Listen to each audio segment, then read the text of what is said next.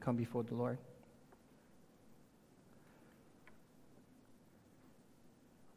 Our gracious Heavenly Father, we want to give praise and honor to you this morning as we come before. I pray and ask that you will shine your light upon us as we reflect upon your word, and as we come before you, that you may give us humility and humble heart, that we may be able to hear what you're about to reveal to us and teach to us. And I just pray that you will take this time to bring glory and honor and blessing to all of us here today. We thank you and pray in Jesus' name. Amen. If you have your Bible with you this morning, please turn to Philippians chapter 3, verses 8 through 11.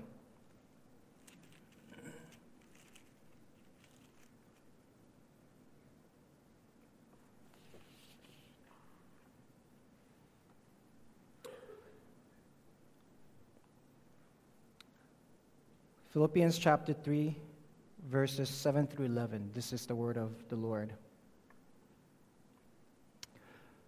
But whatever gain I had, I counted as loss for the sake of Christ.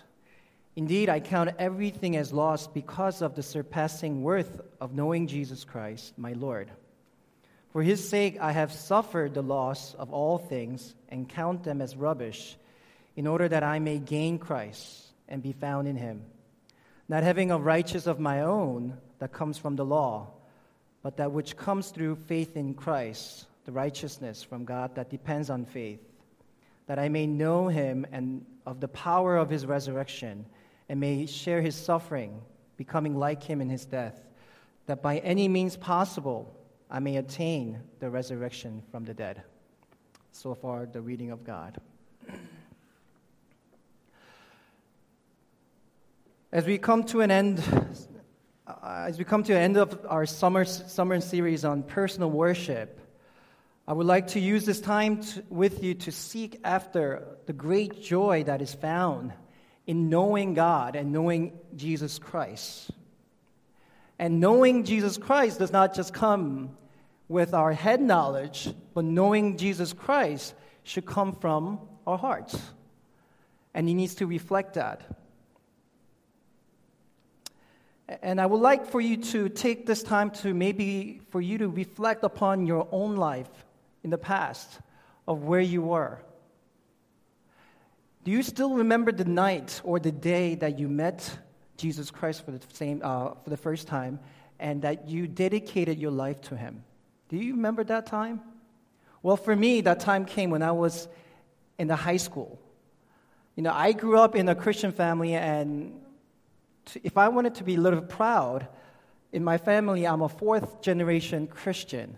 And I was born into Christian family, and I was raised in Christian family, and I was baptized in Christian family.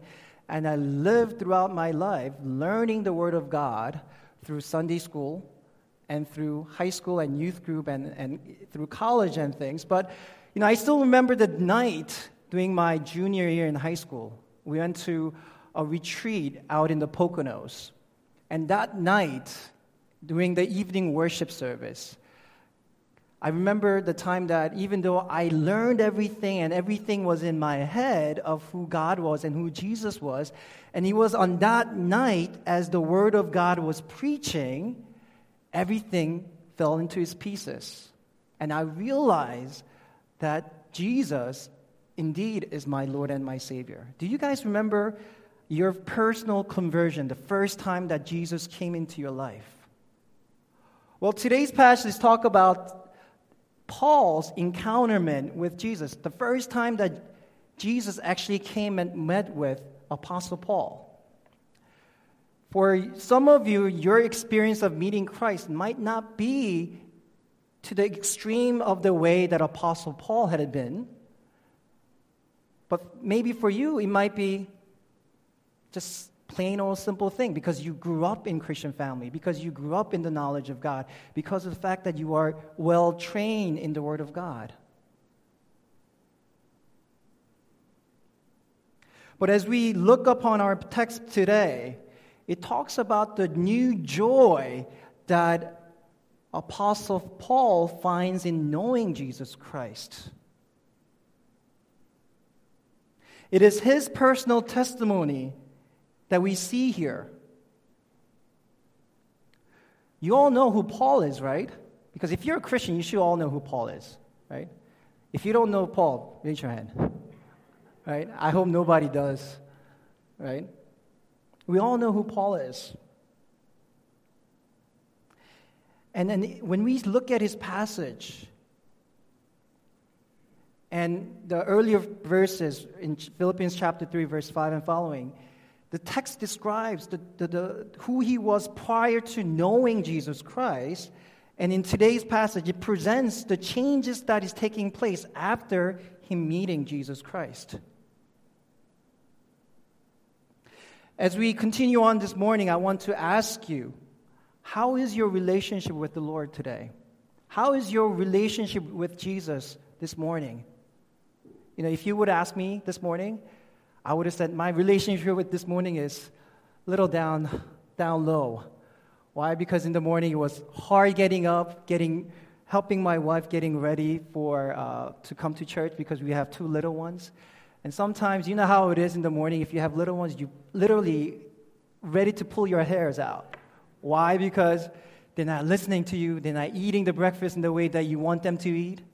Right? If you would have asked me this question, how is your relationship with Jesus this morning, I would have said, ask me later on this afternoon. Right?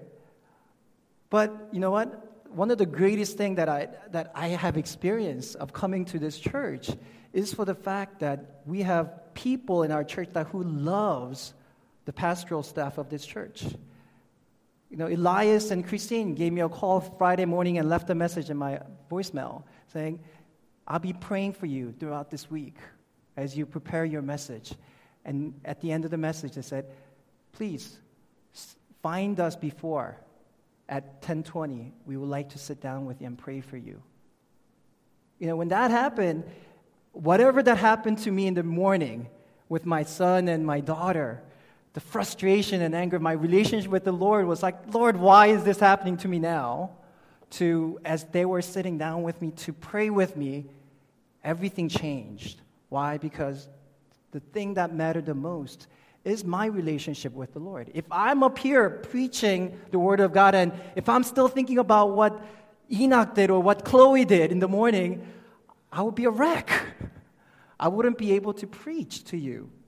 But because of the fact that we have Jesus Christ who loves each and every one of you who are here this morning, that we could say, and we could commit to the joy that Christ brings into our lives. And as we spend this time together learning from Paul's personal experience of growing in Christ, I would like to suggest 2 things that you could find in our text. Overarching theme of today's message is the joy that Christ brings in your relationship with Him. But there's 2 parts of it. That first part is the old life that we used to live without Christ, a life in a spiritual bankruptcy. And then as you meet Jesus Christ, you are entering into a new life under the ruleship and kingship of our Lord Jesus Christ. And that in that new life, there is spiritual wealth that we could find only in Jesus Christ. So as we start this morning, let me just briefly unpack of what we see in our old self, in our old life, the life in a spiritual bankruptcy. In verses 7 and 8, what you see and what you can notice, first and foremost, is what Paul is writing about is his own personal testimony. If you would sit down and count, as you read from verses 7 through 11, there's so many I, and me in there. It's making it very personally approaching to us. And as he writes, there is great longing and desperation on his part to seek after Jesus and for him to come into his life. And it is for this very reason that Paul is fully aware of his spiritual weaknesses, or the spiritual bankruptcy that he has, the needs. Aren't we all in need today as we come before Lord? Even as a Christians, even though we might be 20-year veteran or 30-year veteran Christians, we still have needs when we come before God. And that need could only be fulfilled in Jesus Christ and knowing in Him and what He has done for us and in our lives. And as Jesus revealed Himself to Paul, he comprehends where he stands spiritually. Where he stands spiritually. And as Jesus reveals Himself to Paul, he knows that he is spiritually bankrupt. I don't know how many of you have actually filed for bankruptcy before, but do you guys know what bankruptcy is? Living in Long Island, there's so many wealthy people. Maybe some, because of that fact, some people might not know what bankruptcy means, but bankruptcy means that you have no money. It's basically you're in red. You borrow so much money that you have no way of paying that loan back. And that's why you file for bankruptcy. But if you look at the biblical standpoint or biblical time period, if somebody owed you money and if they cannot pay you back, what happens? They have a right to throw that person into jail until that person could pay every single cent back to that person. It's that kind of stage that Paul feels where he was spiritually before meeting Christ. Can you think to yourself, I'm the same way. I'm the same way before I met Jesus Christ. Before I met Jesus Christ, I lived a life that I desired to live. It was me, myself, and I, right? I become the central point and central part to the world because the world revolves around me, right? And He still does, even though I have Christ in my heart. But what happens is that because Christ lives within us, that kind of heart changes.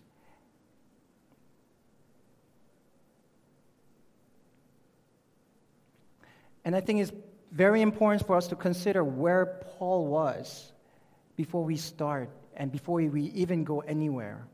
If we look at verses 5 and 6 of Philippians chapter 3, it says, circumcised on the 8th day of the people of Israel, of the tribe of Benjamin, a Hebrew of Hebrew as to the law, a Pharisee as to zeal, a persecutor of a church as to righteousness under the law, blameless. These two verses have a lot to unpack, but because of the time, that period that we have, we'll take a brief observation here. When you read these two verses out of context, people could say, wow, this guy is good if they're not Christian or if they're really religious in a way of keeping the law. Because what is it saying? Circumcised on the 8th day, people of Israel, of the tribe of Benjamin, and the list goes on. And this is what? What is this? This is his personal what? Achievement, who he is, right? As a person. And this was the list that he had. And do you think that those lists could bring him salvation? Or bring him a hope? Or bring him the joy that is found in Jesus Christ? No. Nothing can bring joy if you will rely upon these kind of items or lists that is found according to what Paul is saying. And that's what Paul is saying, that he's not happy to say these things. As he is writing these verses, he's probably saying, this is who I was. I'm embarrassed. Even though this might have been my own achievements, I'm embarrassed in front of Jesus Christ. I'm embarrassed. Didn't you feel that way when you first came to know Jesus Christ? When He went, bam, this is who I am. And you're like, I'm sorry, God. All the things that I have done, everything comes in a video, right? it comes down. Every little single details of the wrongs that you have done, it comes to us. And he's standing and he's saying that he is not proud of it because this is what led him to spiritual bankruptcy. That he is in need rather than he is wealthy in a way. This is very impressive towards, if you are a Jew, right? As a Jew, if you would say these things to them, to other fellow Jews, they'd be like, wow, you are a holy man. I want to be just like you. I want to be just like you. But that's not the case here. The case here is the fact that when Paul meets Jesus for the first time, all of these kind of human achievements that is in front of him becomes nothing, becomes rubbish, becomes lost. The issue for Paul's spiritual bankruptcy was blinded by his own humanly achievements. Let me ask you a question this morning. What are some things that are blinding you to see clearly who Jesus is and what Jesus has done for you at the cross? What is it? Well, I could name a couple of examples of the things that I might see in myself that I'm blinded sometime to know and to have relationship with Jesus is, one of the things that I always do is religious performance, right? Religiously, I want to be a holy person, so I go, when I was younger, I would go to church like hour early and then leave hour late and serve and clean and do things because, a lot of times people are thinking that if you work, what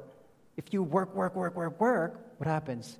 You could gain that righteousness. And people will say, that Tay guy right there, he is holy man because of the fact that he comes way before everybody comes and prepares everything and cleans up everything before he leaves.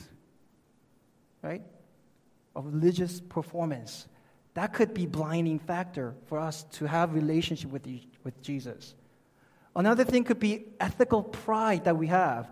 How holy life that we live from the standpoint of being legalistic mindset, of keeping the law and observing the law. And that could many times blind us. And another thing that could blind people to know Jesus is our ethnic background, our roots. One of the funny story that I will share with you this morning is this, that I before I came to this church, I served in a Korean American church context, and in my youth group, there was about 40 or 50 youth group kids at that time. And when I asked them, hey, what kind of nationality do you have? They said they're an American, and they're proud of it, But the saddest part comes when the World Cup comes, the soccer World Cup comes, as well as, when the Olympic comes. Even though they said that they're American, when those time come, they put on the red shirt to represent the color of Korea, and they said, "Go Korea!" Maybe some of you might feel that, and sometimes that would blind us of being who we are. That would be a blinding factor of knowing who Jesus really is. What about stubbornness? So stubbornness is one thing that everybody has. I'm very stubborn in my way of thinking and in my sinful way of looking at life. And sometimes that could blind me or blind us to see and have true meaning of who Jesus really is and can be. Maybe some of us, or I'll say 9 out of 10, this is the big thing that I always say, money is a blinding factor. Because we all need money. We all need money to put the food on the table, for us to send our kids to school and do things and do that. And to some, fame is another thing that would blind you of seeing Jesus Christ clearly. To some, it could be friends. When you're growing up as a teenagers, I know how you guys feel, teenagers, right? Because during that time, only thing matters is your relationship with your best friend, right? You guys could call it what? BFF, right? Yep, best friend, right? Best friends for life, right? Or something, right? That friend could be the blinding factor of seeing and knowing who Jesus really is. And it is important for you to seek after such things that might cause you to be blinded, so that you could finally come to realization of seeing and finding the joy that's only be found in Jesus Christ. Because some of you are, I don't want to offend anyone, so I won't say that, but we are all at a different stage of our lives, right? Okay? And we all have experienced different things because of our age, right? Because of our age, some of the spiritually mature people have different way of seeing things and understanding to some of the younger Christians or younger people. And I think what we have to know and see is this, that whatever it is that might be blinding you to see Jesus Christ, you need to lay it before God today and ask God, these are the things that I'm currently struggling with. If you're just going to know the things that you're struggling, then what good is it? You need to lay it before God and ask God, these are some of the things that I am facing right now. How can I find joy in you through these kind of circumstances? And I think that's the kind of idea that needs to be played in our mind. And I think this is why it's so important for me to go back to what Pastor John mentioned last week in his sermon.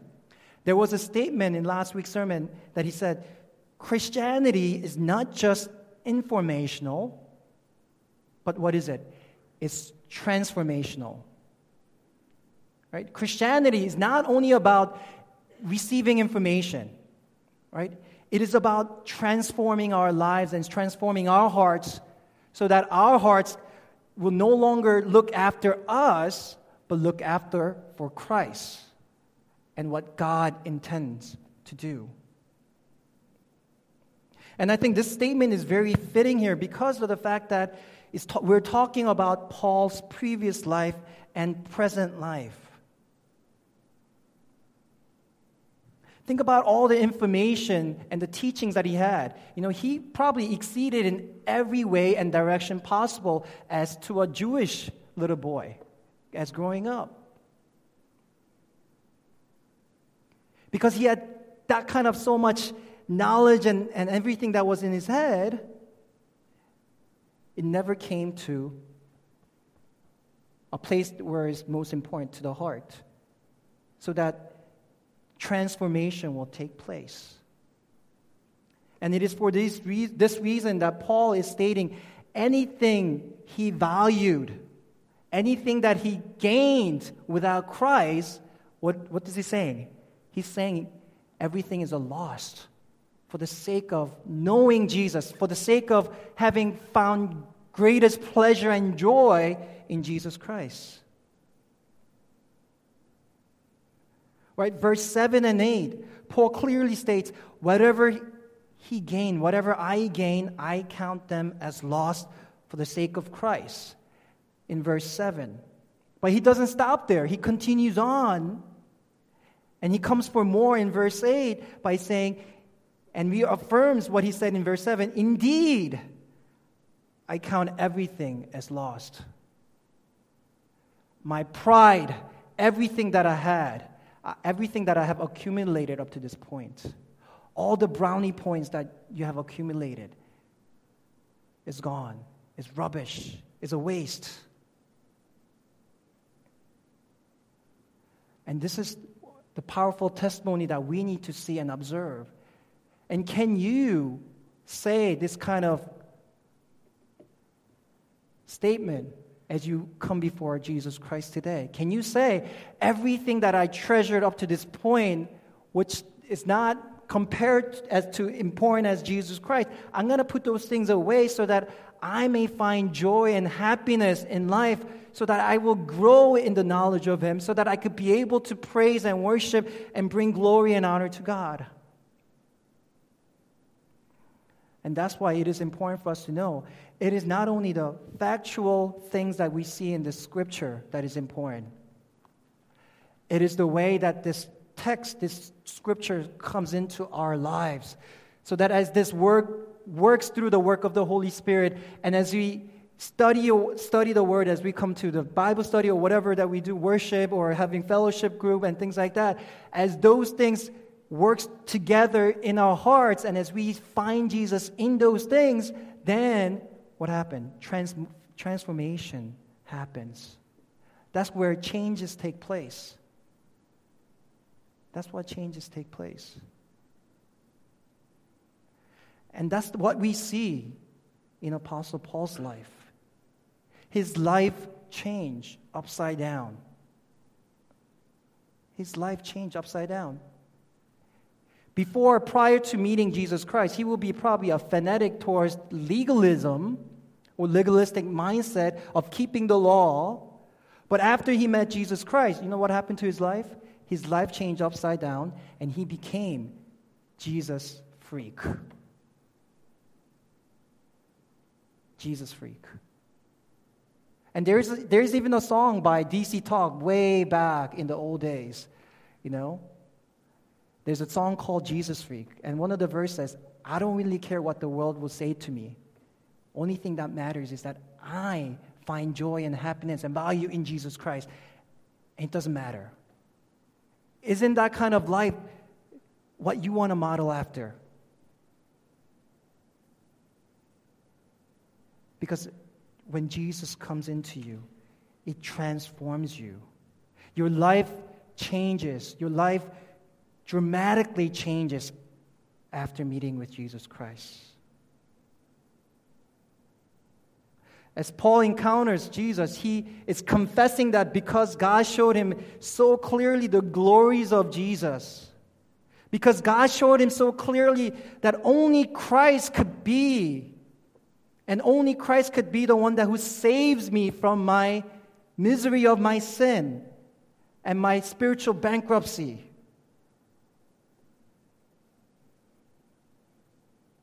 And it's only Jesus, and it is only by Christ that Christ could provide an eternal life for you and I, for us to enjoy. And if you are considering and counting other things for your salvation, then you're simply deceiving yourself, and you're simply deceiving what Christ has done for you and in your life. Let me put it clearly and simply. Salvation isn't anything else, but it is in Jesus Christ and in Him alone. Let me repeat that. Salvation isn't anything else, but it is in Jesus Christ, in Him alone. You cannot add anything to what Jesus has done. You can't change. What changed Paul's life upside down was Jesus Himself. Not Jesus plus this, not Jesus plus that, but it was just Jesus. It is not Jesus with work, for some of your workaholics out there, or it's not Jesus with money, or it's not Jesus with your grades, it's not Jesus plus so and so and so, but it is just Jesus in Himself. And that is the only place that you could find pure joy that God gives to you.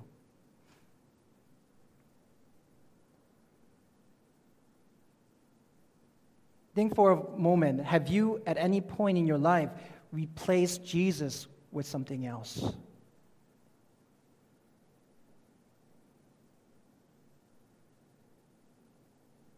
Perhaps becoming as Paul of obtaining the goal through keeping the law or doing good works or simply serving others.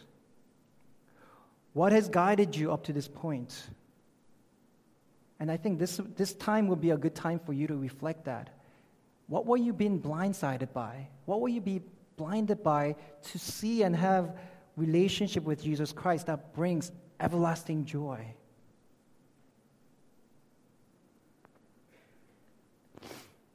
And as Paul sees his spiritual bankruptcy, we come to the new life that is found in Jesus Christ.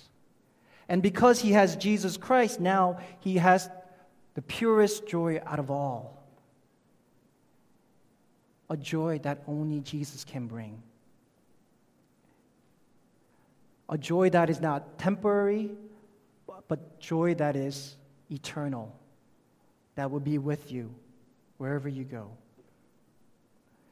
In the midst of Paul's spiritual bankruptcy, Jesus comes and meets him and gives him a new life and joy of knowing Jesus on a daily basis. But what we have to see is that Paul is making Jesus the greatest treasure of all. Jesus becomes the greatest thing. Jesus becomes the most important thing in his life.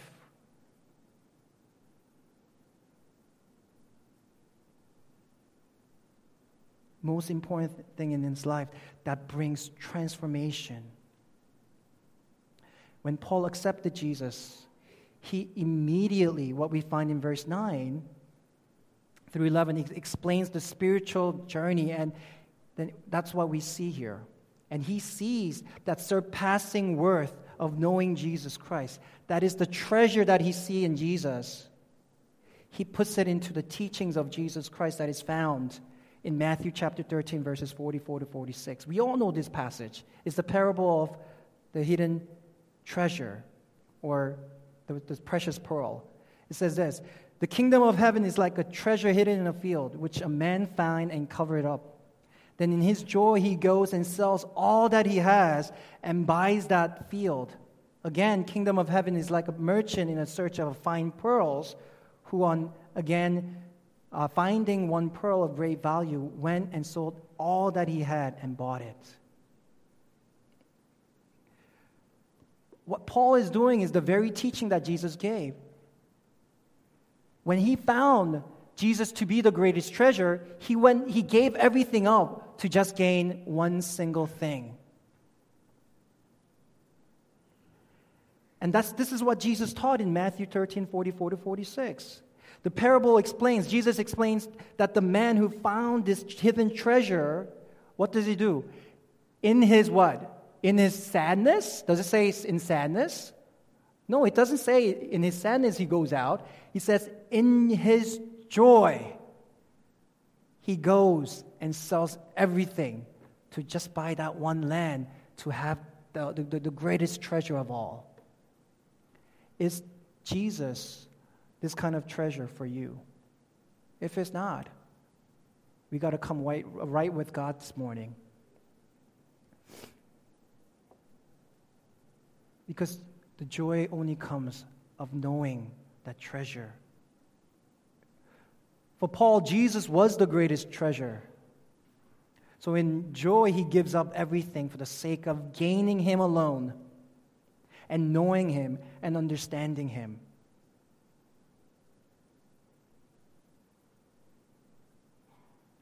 Since Jesus is the greatest treasure that Paul searched for, Jesus becomes his top priority in his life. Jesus doesn't go down into the bottom of the priority list. He becomes the first thing up there. He becomes the first thing.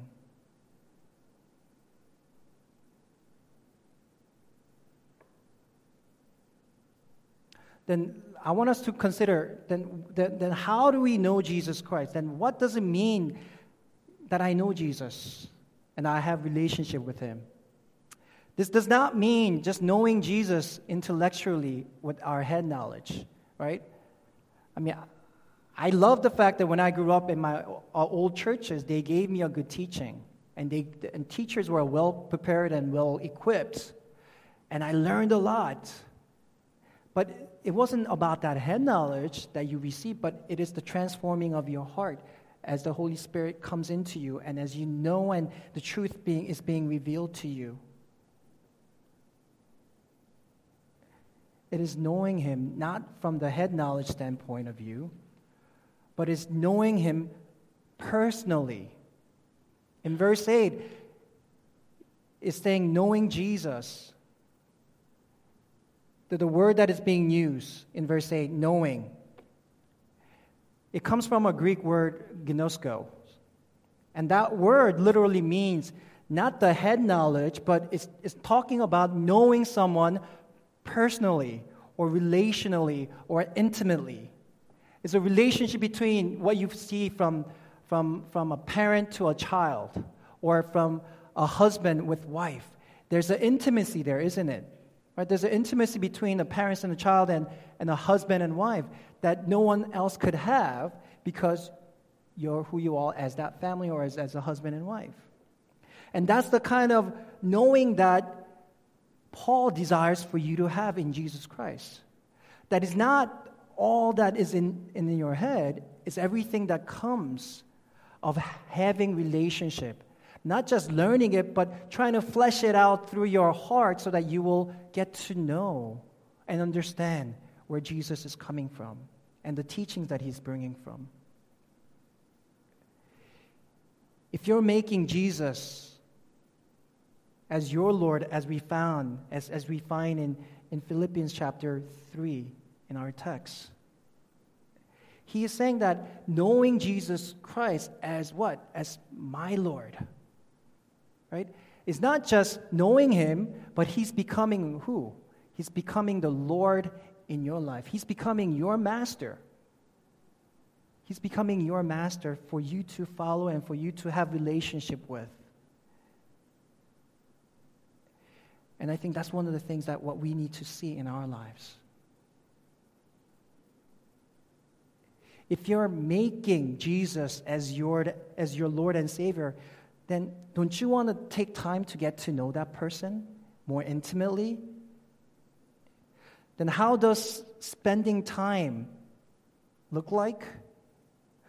Well, getting to know Jesus more in personal level, you have to be able to study the Word of God, right? You have to study the Word of God. You have to take time and to pray to God and take very actions in the learning of what Jesus taught through the Gospels and what apostles taught throughout the whole New Testament and then also in the Old Testament, that we have to understand the Bible in a way that it will come to us, and as Jesus comes in, they will be fleshed out.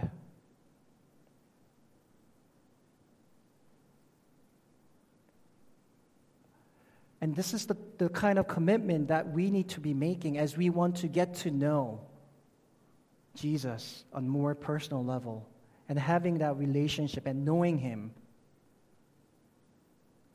As you find the joy that gives you power in your relationship with Jesus, then you have to make some changes that might come to you in your life. You have to be bold to make changes in your life. What could it be? Well, you need to be willing to change your value in order to know Christ better. Because the value is different from your sinful desire standards versus where God comes from in His holiness. Will you be willing to rearrange your schedule of work or school or extracurricular activities in school in order that you could pray, you could go to, for those of you who are in high school and middle school, for you to go to Christian clubs or for you to be involved in a Bible study setting and for you to be involved with other things that is found. Are you be willing to rearrange your time and effort so that you will get to know who Jesus Christ really is? Because a lot of times this is hard. Especially with families with young children. It is hard to rearrange our work schedule, to rearrange our play date schedules so that we could spend some time as a family to give God the glory and learning of who He is. Will you be willing to change some of your goals and plans and purpose in your life as you learn about Jesus Christ? Because everything needs to change. Everything needs to change. Not just your personal life, but everything that comes with it. As Paul becomes a follower of Jesus, he says he is my Lord and Savior. And as he says that, what else that is coming with is that we receive the righteousness of Jesus Christ imputed to us. So as we come with Jesus, as we believe that Jesus is my Lord and Savior, his righteousness is being lifted up from Jesus and is coming into you. That you are declared righteous because of what Christ has done on the cross.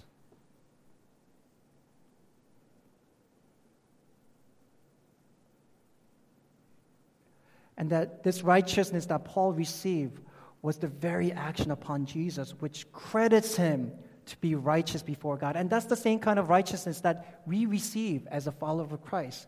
That we are credited in Jesus' righteousness, not on our righteousness, because we can't be righteous at all.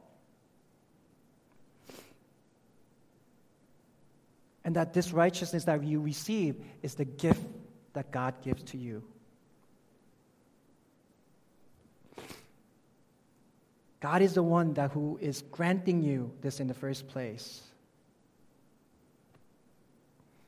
through his Son Jesus Christ, giving himself as a ransom. And it is for this reason that we must have faith in Jesus alone and the work that he has put on. And how are we getting his righteousness? It is through Jesus' death and the resurrection. And that's what we see here in our text. And that's what we see. We see in verse 10, it says, that I may know him, the power of his resurrection, and I may share in his suffering and become like him in his death. One of the reasons that how we are credited as righteousness before God is because of the fact that Jesus came and died for our sin, so that righteousness will come to us. But Jesus didn't only die for our sin, but he was resurrected. That he has power over death. He has power over things that is unseen, not only physical world, but also the spiritual aspect and spiritual world as well.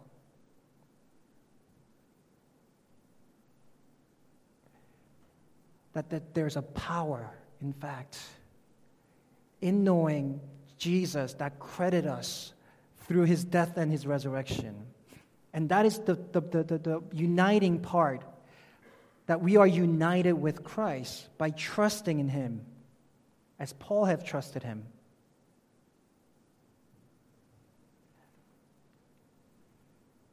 And we have to see this clearly in our lives. As we enter into the newness of life, we also must die to sin. That's what he's saying, right? As we come, not only that there's a power in his resurrection, but we have to be able to die to our sin, right? That's what Jesus Christ is doing here. For death and resurrection goes hand in hand together. Just as resurrection gives us Jesus' power to live for him, his crucifixion marks the death of our old sinful nature in him. So that no one can know the victory of the power of resurrection and declaring as to be a righteous person unless if you know the power that is found in the death and the resurrection of Jesus Christ. And Paul knew this exactly when he met Jesus Christ on the road to Damascus.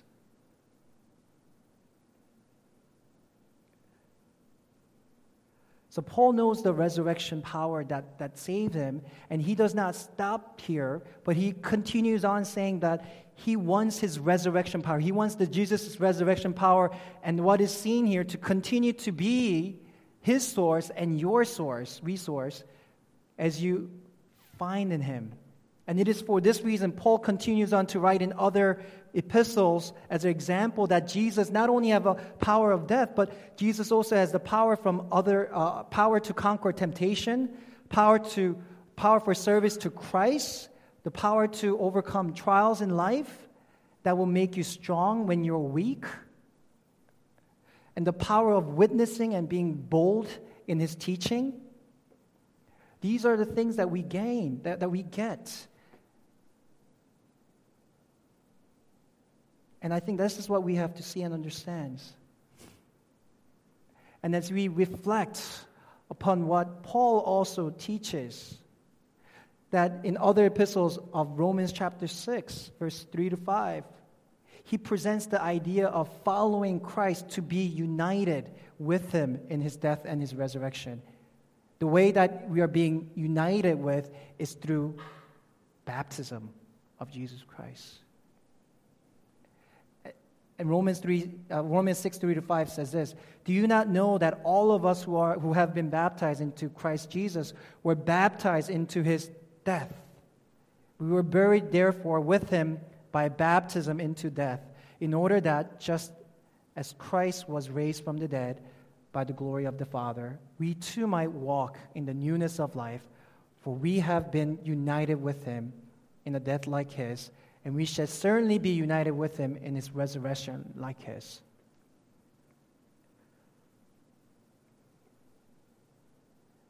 Again, the reason why Paul has given up and found who he was as prior to meeting Jesus as rubbish is because of the fact that he found that in Jesus there's power.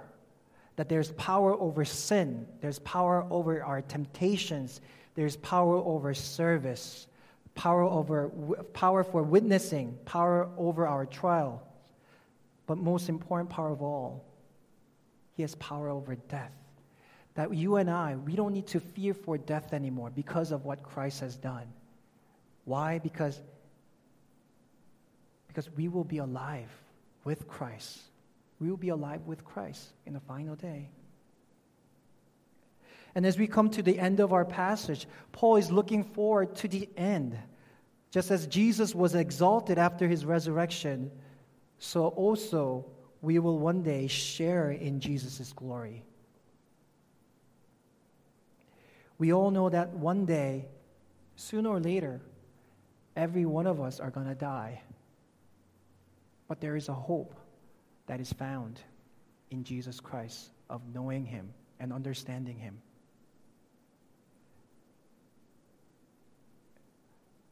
Where are you standing today in your relationship with Jesus? Can you confess that you have joy in knowing Jesus? Does your life reflect the joy that is found in Jesus? As I conclude this morning, as Paul found a new joy in Jesus, it is with this joy that he becomes so happy and that he makes his confession. And we all know this Bible verse in Galatians chapter 2, verse 20. It says what? "For I have been crucified with Christ. It is no longer I who live, but Christ who lives in me. And the life I now live in the flesh, I live by faith in the Son of God, who loved me and who have given up for me." Paul is summarizing of our text today by saying that you, as a church, we all need to have this kind of relationship and bondage in your personal relationship. Are you refreshed every morning when you wake up, thinking that, yes, I'm going to be living my life that brings glory and honor to God? I don't know how many of you are thinking that way. I don't know how many of you are thinking that way. But the truth of the matter is, we need to be dedicating our life to him. We need to be able to preach the message of the gospel in our days, daily, as we wake up in the morning, as we go to work, as we go to school, as we go to play with our friends. Being able to preach that gospel every day so that you will know the overflowing glory and overflowing joy that comes to you as you get to know Jesus.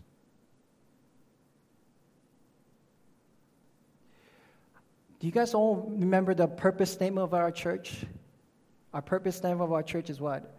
To know Christ and make him known. So do you really know Jesus Christ? Do you really have and long for your personal worship every day of your life to be refreshed? Preaching the gospel to yourself daily by saying, I have been crucified with Christ. It is no longer I who live, but Christ who lives in me. The life that I live in the flesh, I live by faith in God, who loved me and gave himself for me. Can you find the pure joy that only Jesus can bring to your life? And I pray that this will be same for you. Let us pray. Father, we lift up this time to you. We bring glory and honor to you. Lord, we do confess that before we met you and have you in our lives, we lived in a life of spiritual bankruptcy. That we have so much debt that we have accumulated. But as soon as we met you and you came into our lives, we have a new life that is found in you. And Lord, we praise you for that and we thank you for that. So Lord, I pray that as we make a commitment this afternoon, as we come together as a whole church, as well as individually, may we make and may we stand in knowing Jesus to be the central part of our lives that brings eternal joy as Christians. So Lord, I thank you and I pray in Jesus' name. Amen.